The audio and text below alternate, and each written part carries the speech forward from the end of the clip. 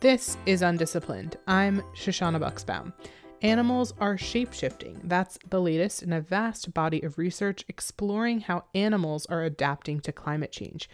Researchers compiled evidence from dozens of studies, and they found that birds' beaks were getting bigger, shrews' tails longer, and bats' ears larger. These changes help animals better regulate their body temperatures as the planet heats up.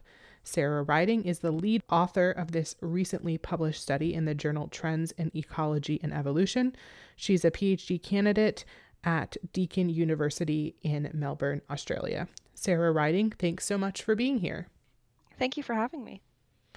Okay, so to start off, your research focuses heavily on something called Allen's rule, which essentially means that animals in warmer climates have larger appendages, especially birds having larger beaks, for example, and this in turn helps them better regulate their temperature, if I'm understanding it right. So can you explain for me a little bit about how that phenomenon works? Unpack that a little bit. Yeah, absolutely. So, like you said, Allen's rule, based on the idea that if you live in a warmer climate, in a warmer environment, and this is at lower latitude, so closer to the tropics, then you're going to have larger appendages. And the way this works is that animals that are warm-blooded or endothermic, they have to control their internal body temperature. And to do that, they need to be able to let go of extra body heat when they get too warm. And animals can do that passively through their appendages. So birds can redirect blood flow to their beaks and then let go of that extra body heat through the beak surface area. So how does that relate to then taking that and using it as a rule to apply to how animals are adapting as a result of overall warming temperatures, not just in, warmer parts of the world?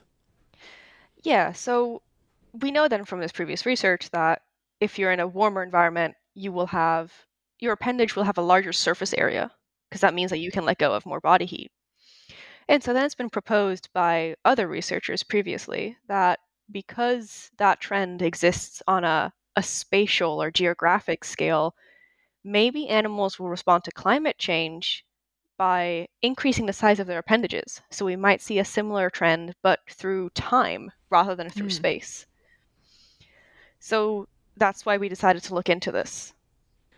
What did you find? A lot of this research is looking into birds. So what kind of species of birds did you find this phenomenon that they had bigger beaks? And what other kind of animals did you find this with? So we found examples of increases in appendage size in Australian parrots, but also in shrews up in Alaska and bats in China, sort of spread all over the world and in different groups of animals. A lot of the focus that we've looked at has been on birds, and this is both because their beak has a very well documented role in being used to regulate body heat, but also because a lot of the times when you're studying this, you will use museum collections. So museum collections will house specimens that were collected in the early 1900s, and then they'll have samples that span throughout the 1900s up until the 2000s. So by measuring those, you can see if there are changes in beak size through time.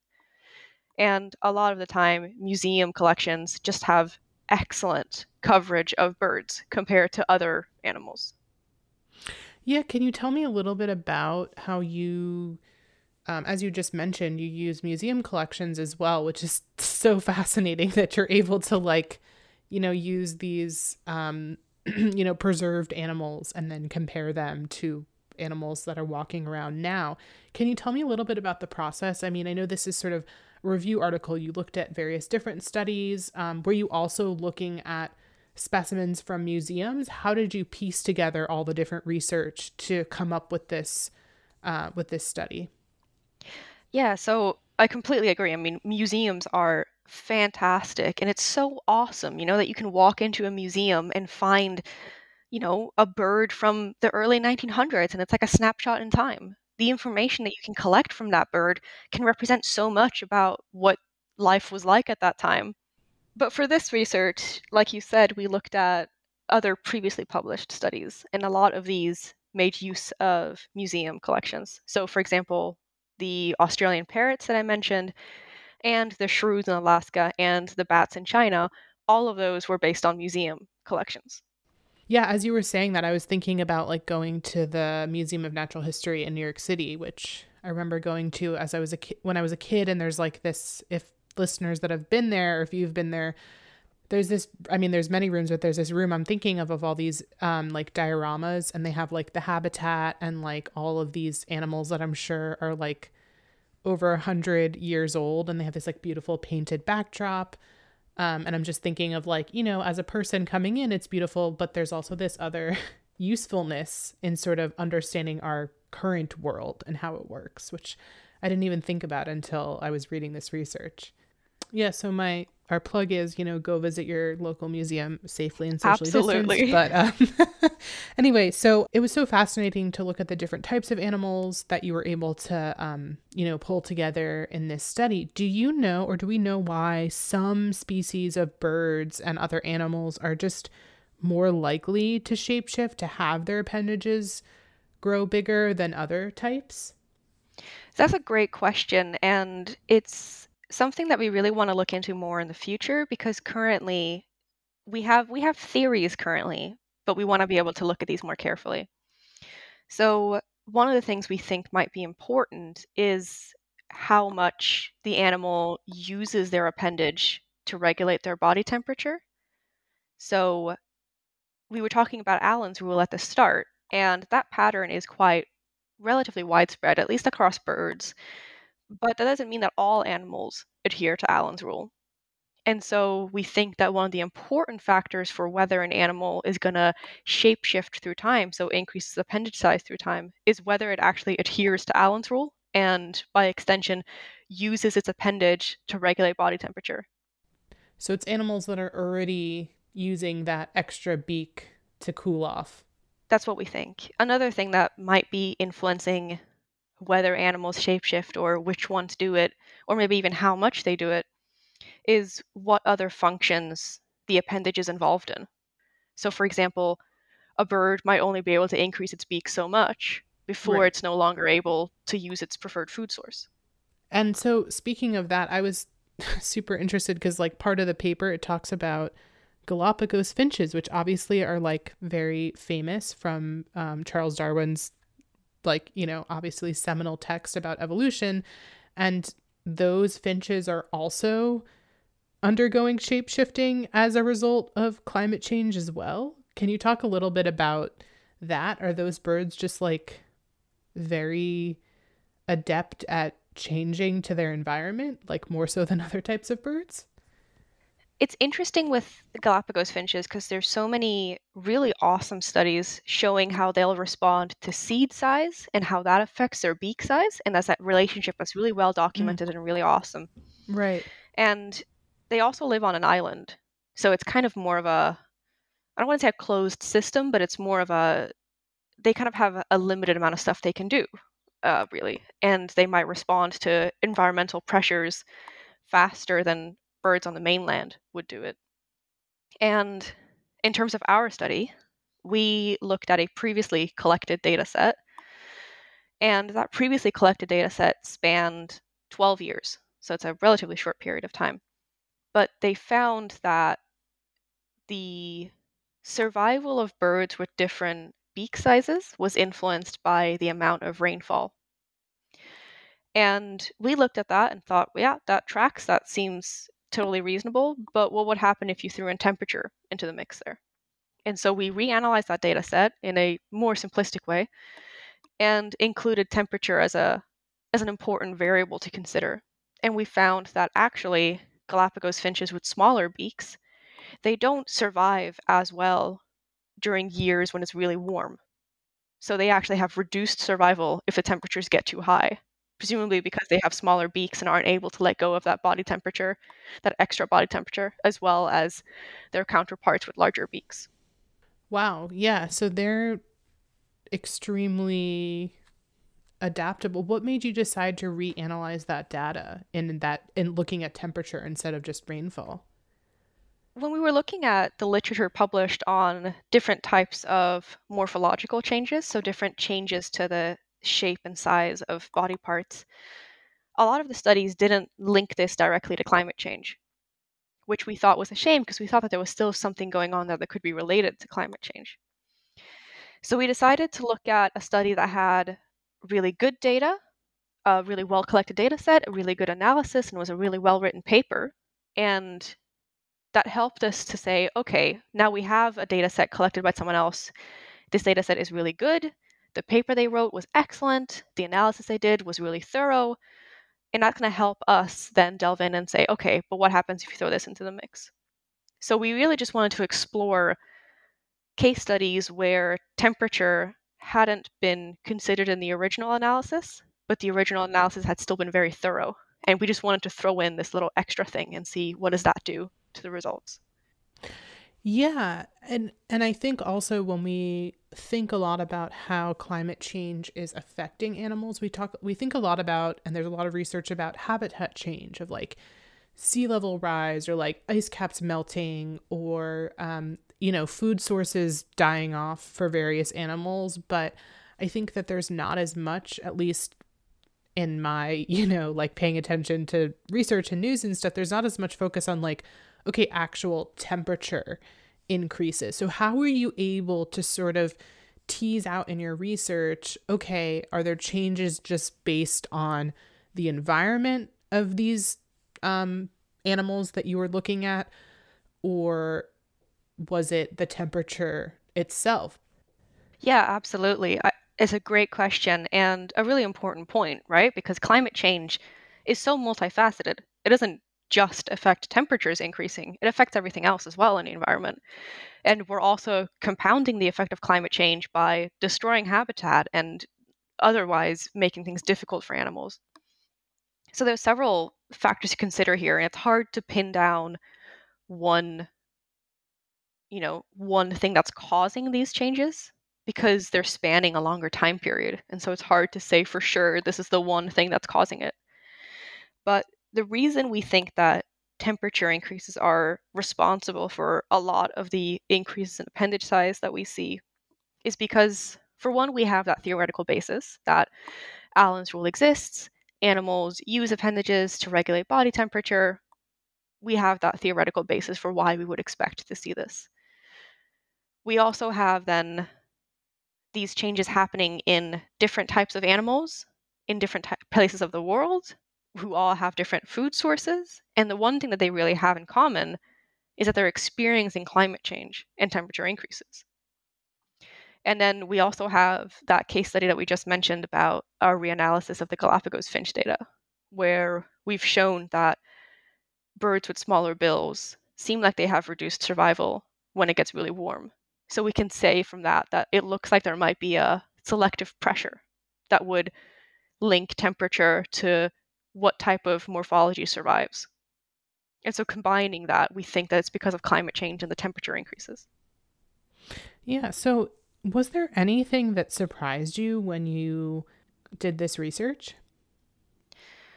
Yeah, I think it's going to sound like a bit of a corny answer, but I think that the surprising thing was that it was happening in such different animals. Like Australian parrots and shrews in Alaska. Those were some of the examples we found. Completely different places of the world, completely different types of animals with completely separated lineages. And it was just kind of crazy to see that it was affecting both of them. Yeah, I mean, I think it really speaks to that climate change is not just a problem for like people that live on the coasts. I mean, if we're talking about people or like animals that live in coastal areas, it's like the whole world. Yeah. The problem is expansive. Yeah, exactly. I think that's a great point. And now we're also seeing that these changes are affecting animals in other parts of the world. That climate change isn't going to, quote unquote, just be scary because of sea rise increases or because of snow melting earlier in the year. But we can see that it's also scary because it's affecting how well animals deal with the temperature in their environment. Yeah. So is this shape shifting actually like working for these animals? Are they better suited to survive in a warmer world because their appendages are bigger? Like, is it working ostensibly? Like, are they adapting enough? Well, that's a great question, and it's a really hard one to answer. It's one that we want to look into in the future, but it's kind of hard to answer currently. Mm-hmm.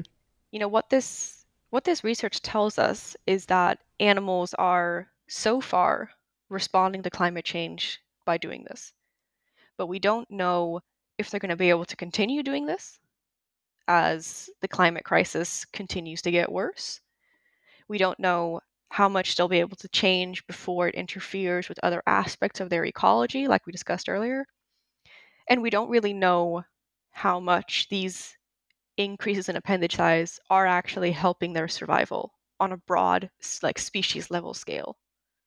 So there's a lot of things that we don't know, and it makes it hard to say exactly what's going to happen in the future. Yeah. So we shouldn't be like, okay, rest assured, like, the birds are adapting, like, their bills are going to cool them off, like, it's fine. Like, we should not Yeah, take this as complacency at all. no, that's exactly right. The takeaway here shouldn't be, oh, everything's going to be fine. It looks like they're, doing their best. Right. um, Right. because really, it's just scary that we're this early on in the climate crisis. Climate change has never happened this quickly. This is the rate at which the climate is changing right now is insane. And it's scary that animals are trying their best to respond and that they're responding already, but if the climate crisis is only going to get worse, and especially if we don't do anything to stop the climate crisis, then it's like, what's going to happen to them in the future? It's very scary to think about, but I definitely don't think that this should be a happy days, we can all go back to fracking. Yes, yes. I just wanted to make that very clear. But yeah, so is there a difference in animals that are living in like, I know we had talked about like, this is affecting animals all over the world, what you found from your research, but are animals that are living in, for example, like really cold parts of the world or like really tropical or warm regions, are they shape shifting like differently? Is there a different process based on the, base level temperature there?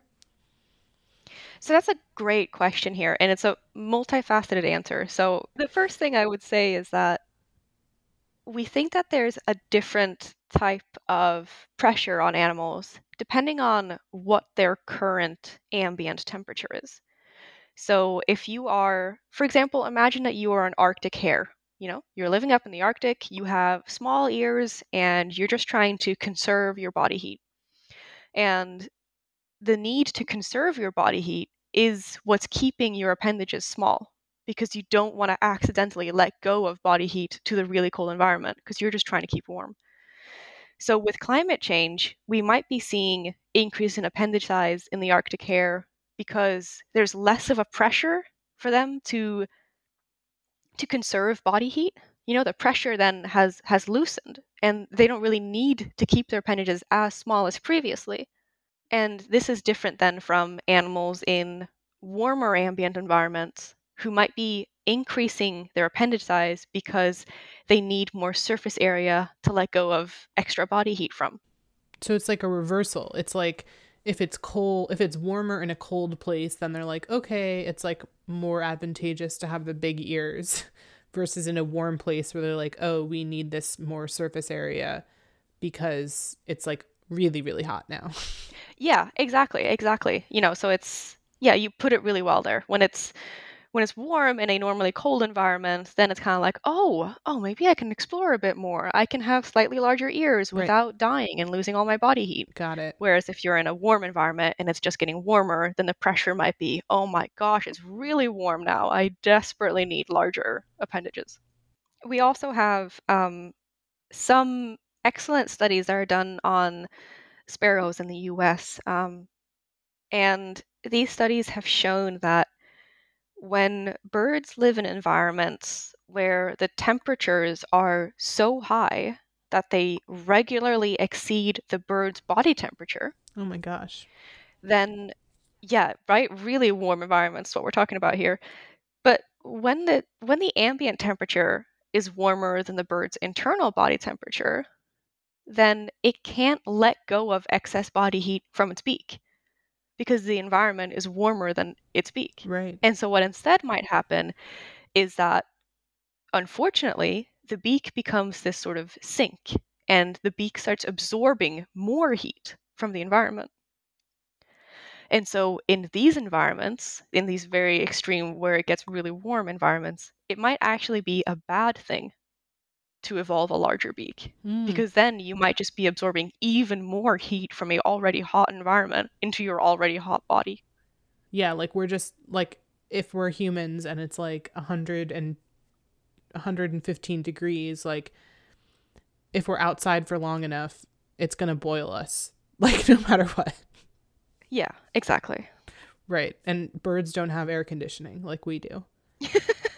Yeah, exactly. They don't really have the option of, sitting in front of a fan for 45 minutes to cool down. Right, right. They're just out there. Yeah, exactly. Although I guess bats though are kind of interesting because they do sort of escape into the cool, right? Because like they do go into caves, they're mostly out at night, so they're not facing some of the same pressures that other animals that you looked at are facing, right? Yeah, exactly. Great pickup. And that's something that we really want to look into more, how these other aspects of an animal's life are affecting whether it changes body shape or not. Mm-hmm. So, a lot of species of bat might be able to avoid the higher temperatures and the pressures from that because they will live in caves where temperatures are kind of more steady, more uniform than out in the wild. In a similar way with birds that live near water, for example, Mm-hmm. they might be responding to higher temperatures by basically taking a bath more often, going into the water to cool down a little bit. And there's all these different types of sort of behavioral changes that an animal can make that can help it avoid excess heat. And there's also these different types of tiny, smaller versions of the habitat where they can avoid heat. So going into the water, going into a cave, that can help you avoid the warmer temperatures that you might face in direct sunlight out in the open. Yeah, so there's a lot that we don't know. This is sort of like the very beginning of understanding these processes. What is next for you? What kind of questions are you hoping to answer in your next bit of research?